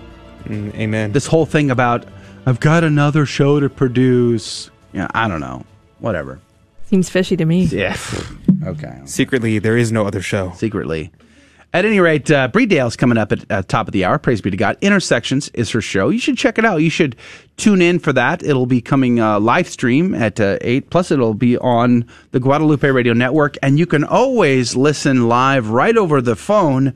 Just search for your iOS or Android store for the Guadalupe Radio Network. Download the app. It's free. You can listen live. You can even catch the podcast of Catholic Drive Time on there as well. So, wonderful opportunity. Praise be to God. Today on the Intersections, there's going to be an amazing special guest today, and I cannot wait. You got to tune in and find out who it is. It's not you, is it? Maybe. It's possible. It's possible. I'm not saying that you're wrong. I mean, that level of embellishment typically doesn't happen. All I'm saying is that his nickname may be the humble, the innocent, the amazing, the tremendous. Those are just a couple nicknames that people call him. But you have to tune in and find out who it is. I mean, I don't know who it could possibly be. Praise be to God. Well, I saw some great comments on our chat. The chat on our website, Mike K is he says he bought the Harwood series, so my wife and I can check it out. If they are good, we will end up in her public school library. Praise be to God. That's so awesome. Praise be to God. Mike K also thinks you need to have more confidence, Adrian, when you are delivering those German names. For the most of them, I just barrel through them and I say them 100%, but then sometimes my tongue gets caught on some of these letters and I'm like, can't get my mouth over some of these letters. And I'm like, why do they put so many consonants together? My mouth doesn't work that way. So I'm just, so most of the time I can barrel through it, but occasionally my mouth gets, trips over it and I'm like, darn. But, thanks. Shucks. Much appreciated. Monica says the Captain's Courageous film is a great movie. Not too long ago, it was on regular TV, movie channel, and my father-in-law called us to tune in. Praise be to God. That's awesome. You know what else? Speaking of TV movies. If God don't do it, amen. It won't get done. Yeah, praise be to God. If God don't do it, it won't get done. I also, one of the other films I watched over the weekend was the April Morning film. April Morning was a made-for-TV film in 1988, and it was about the time when the English soldiers marched up the road past Lexington Green on their way to Concord to capture the stores of gunpowder and rifles. And the militia from Lexington was called out. The legend goes Paul Revere, probably not Paul Revere, who he was only one of several riders that night. And the men are standing on the green with their rifles, not blocking the road, mind you, just standing on the green, which is next to the road. So the English could have marched on by and nobody would have been hurt. But instead, the English take up positions and a shot is fired. Nobody knows who shot that. The shot heard around the world. Yeah, the shot that heard around the world. And so I hadn't seen this film in forever. And I rented it because, one, we love history at our house, and movies about history are fun, and I was always looking for a film that I could watch with my family. And I looked at this, and I thought it was fine. I tried to find good reviews, and nobody really complained about anything, so I'm like, okay, we're going to watch this. The instant I put it on the television, Amazon Prime gives us a warning. Foul language, violence, yeah. And I was like, oh, man. So I turned it off. That's when we went to Captain's Courageous. And then I went and watched it myself. And it's a decent film for a TV movie from 1988 with some big actors in it, too. I hadn't seen it in a long time. I wonder who's seen April Morning. Let us know in the comments if you've seen it. Anna, good morning to you. Have you seen April Morning? Good morning, Joe. I have not seen April Morning. What about Captain's Courageous? You've seen that, right? No. Oh, my. Wasn't big into... I feel lonely. I feel lonely in the world. You know, just to make you feel better, Mike really went out there and hit me hard, man. It hit me hard. I'm still recovering, to be honest. What did he say? After my description of the special guest on Intersections later, he said, Joe's going to be on Intersections? I was like, wow. Ouch. From your lips to God's ears. Well, from your lips to God's ears. All I got to say to that is I may not have a lot of friends, but at least Jesus is one of them. He's one of my few friends. One of my only friends, apparently. I've noticed this more and more. It's the only one that can handle you. And I got Jesus. And that's about it. That's all you got. Which reminds me of The Jerk. It's like, all I need is this lamp, and this little paperweight. And my phone. And my phone. It's amazing how often I quote The Jerk. The Jerk. This pin. And I do not recommend you watch it. I tried to show David Magianis and I, because we are of similar vintage. We tried to show. I want to need this, Adrian. And that's it. I don't need anything else. Okay, I don't need anything else. There you go, David. One day, David and I were going on. The stapler. You need a stapler. David and I were going on and on and on about The Jerk, and Adrian was like, "I have no idea what you're talking about." Steve Martin, The Jerk. What is this? So I pulled up the scene on YouTube and showed it to Adrian, and I had forgotten that it's like 10 minutes long. It's the longest, most drawn out. It takes forever to get to the point. Forever. Longest drawn out exit. To get there. And I'm like, I'm waiting to laugh. I'm waiting. I'm sitting there. I'm like, so, you said this was funny, right? Right. Where does it happen? Don't worry, it'll happen any second. And like 3 minutes in. Yeah. Okay. I'm still waiting for the joke to hit. So far, it's just depressing. Because the guy's like getting broken up with, and he's like getting kicked out of his house. And I'm like, so, this is a comedy, right? Ouch. And eventually it got to the point, and I was like, oh, that is kind of funny. And that was kind of my reaction. Come on, man. Yeah, I know. He was ahead of his time in his how he identified himself in the movie. Oh, I saw The Jerk as a kid. The drive-thru. My parents let me watch a lot of stuff I shouldn't have been watching. Mike said, now my ears are bleeding. Yeah. Well, there you go. I'm sorry, Mike. I think he's talking about the Jesus, a friend of mine. Yes, exactly. I told you. I've been trying to warn you, but you guys don't listen. You go off, you watch those crazy videos on YouTube that Adrian suggests, and now you need counseling. Well, I'm not paying for that counseling, okay? I'm not going to compensate you because I warned you ahead of time. I had a great conversation yesterday with my cousin about aliens, and we talked about whether or not scientifically you can prove aliens exist. And you mean demons? Well, you definitely can't prove that demons exist scientifically. You mean aliens? But aliens, I was saying no, you can't prove that aliens exist. But they're demons. They're Mexicans. No, they're demons.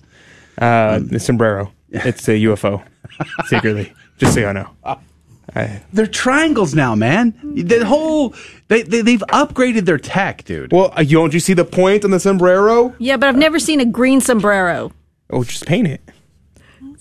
This is going off. We just wrap it in foil, and then the pointy part of the sombrero. He hates sombreros. All of them. He hates sombreros. He hates all of them, the whole wide world. And cans. Where were you going with this with your cousin anyway? Let's go back to what you were talking about. Yeah. Because we're running out of time already. This is my point was we're having a discussion about whether or not we can prove scientifically that aliens exist. And so the discussion ultimately ends up becoming what is the principle of life? And so I was thinking that would be a great guest opportunity to have someone on to talk about from a scientific perspective, what is the principles of life, talk about God and that kind of thing from we'll find a biologist or a physicist to come on and talk about that. And so I've been looking around. I found a couple people. I also have a friend who's getting his PhD in astrophysics, and he's working for Elon Musk, and he might be an interesting person to talk to about that too. So we'll see. Yeah, praise be to God. I always like talking about the alien invasion under the guise of demons. Speaking of aliens, remember on the news that said that NASA was looking to recruit people to live a stimulated life on Mars? Yeah. Yeah, very interesting. Are you volunteering? Is No. that what you're trying to suggest? Or? You know what I say to that? The horns of the apocalypse. How does that make sense? It doesn't. Oh, because demons. Yeah, because demons. Because secretly it'll be demons that are living on Mars, not humans. All right, we're being tossed off of the air. Praise be to God by Adrian Fonseca. Tomorrow, speaking of demons, Father Vincent Lampert, the exorcist, is back on the program. We're looking forward to that. I want to talk about satanic imagery, occult imagery in your everyday technology, in your everyday products like Converse shoes, for instance, and where the danger is in normalizing that stuff. That's going to be our conversation with Father Lampert. With Gabriel Castillo, what are we talking about? I forget. We're talking about families and how to raise Catholic families and a couple other things, but we're off there in about 1 second. All right. God love you. God bless you. We'll see you then. Thank you for joining us on Your Catholic Drive Time, where it is our pleasure to keep you informed and inspired. Join us Monday through Friday at the same time, right here on your favorite Catholic radio station. Don't forget to connect with us. Just go to facebook.com/Catholic Drive Time. Again, that's facebook.com/Catholic Drive Time. Be sure to share more than just us today. Share Jesus with everyone you meet. Bye now, and God love you.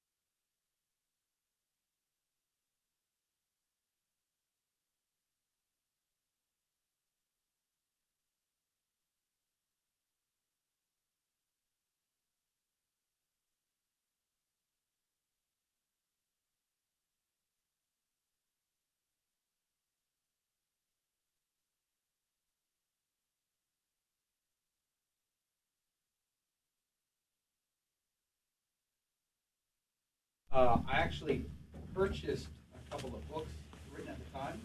One was from Notre Dame about the chaplains that they sent to the Union effort. They were one of the biggest suppliers of chaplains during the Civil War. They never mentioned anything like that. That would be news to me. I'd like to know what sources. Can you hear me? It wouldn't surprise me to read that many of the chaplains went Okay. of their own accord to the front lines. Well, I think they did it, I don't know.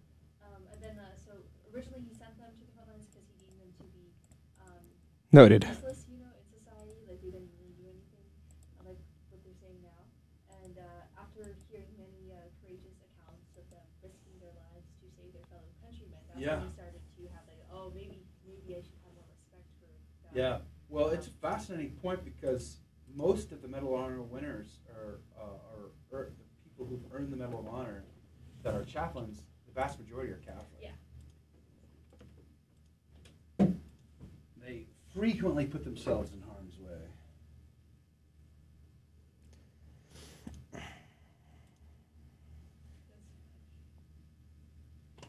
Transgender advocates and lawyers.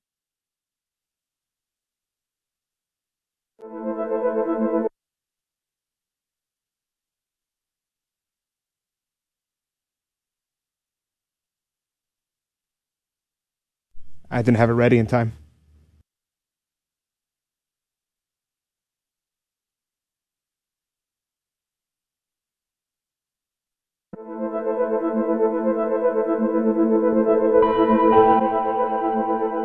Live from the sun-drenched cobblestones of the Eternal City, conversation crossing faith, culture, and current events. Civil discourse, civil debate, and the free exchange of ideas. This is Intersections with Bree Dale and Matt Dooley.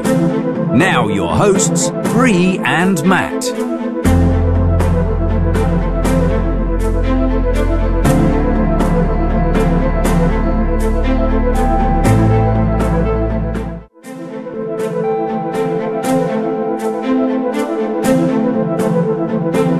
Now back to Intersections with Bree Dale and Colonel Matt Dooley.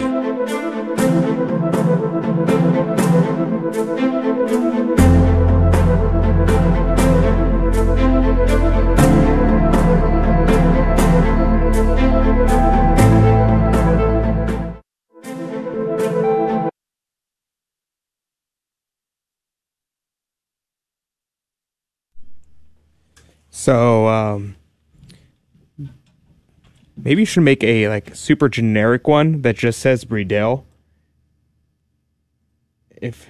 Maybe you should make a super generic one that just says Bree Dale, because it seems like it'll be fairly unpredictable how often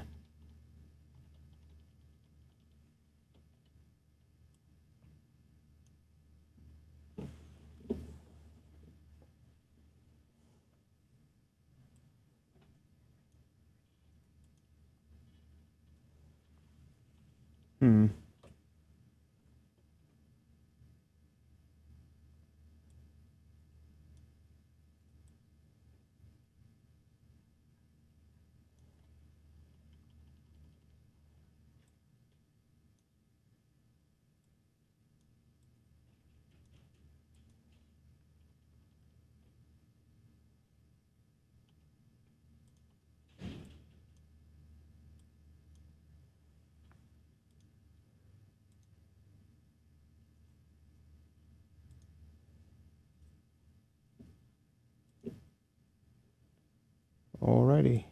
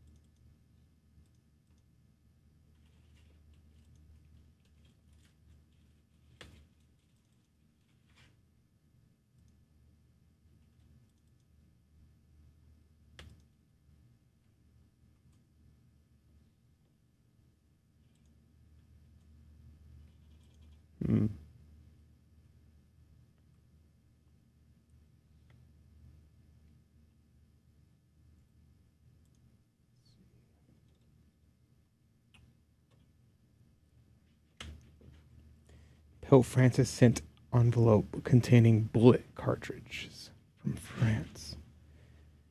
Okay. Interesting.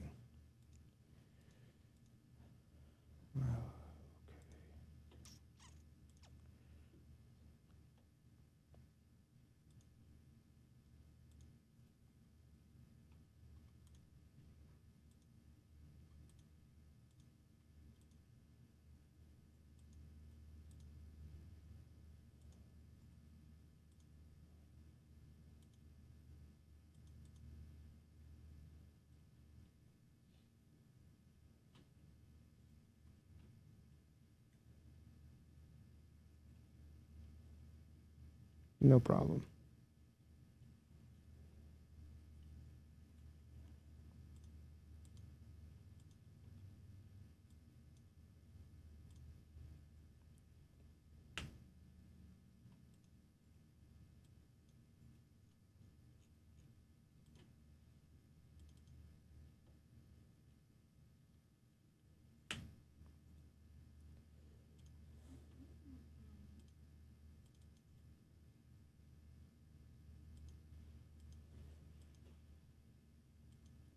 Yes.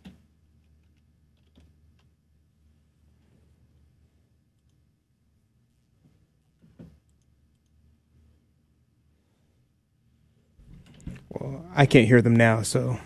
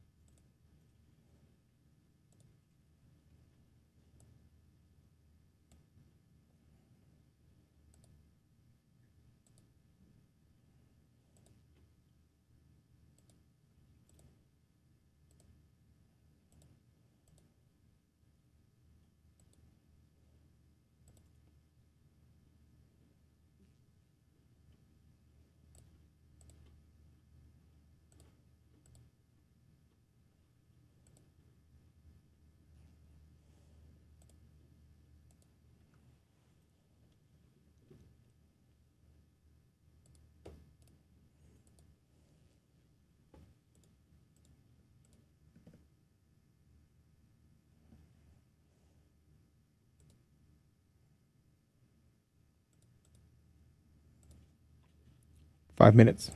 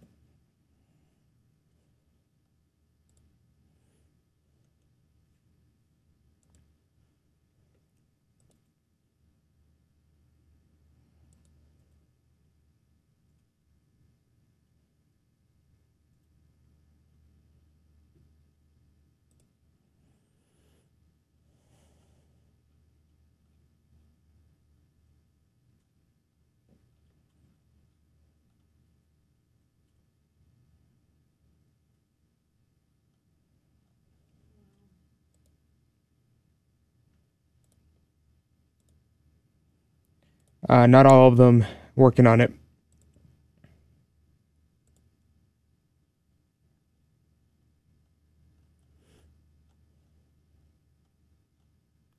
Is there any in particular you want primary, so I can start with those?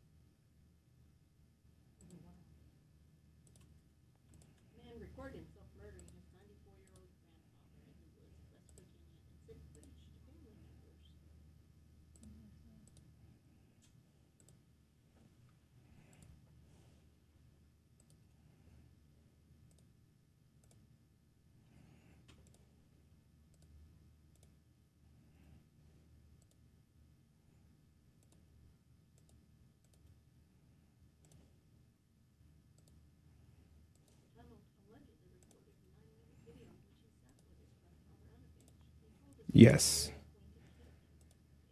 Yeah, it's pretty clever. I'd be interested to see what happens next. You should address what you think of the Raraticheli rumors that just came out yesterday or the day before. No, you're not gonna. You don't think it would be good to let people know if you think they're credible or not credible? No.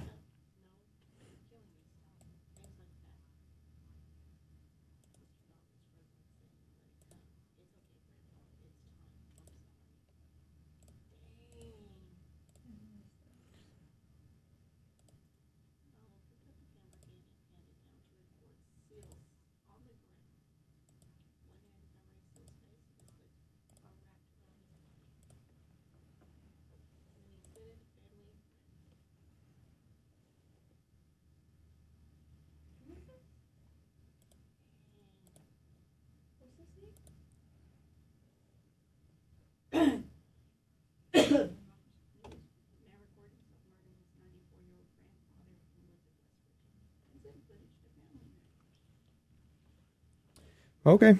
Well, all right.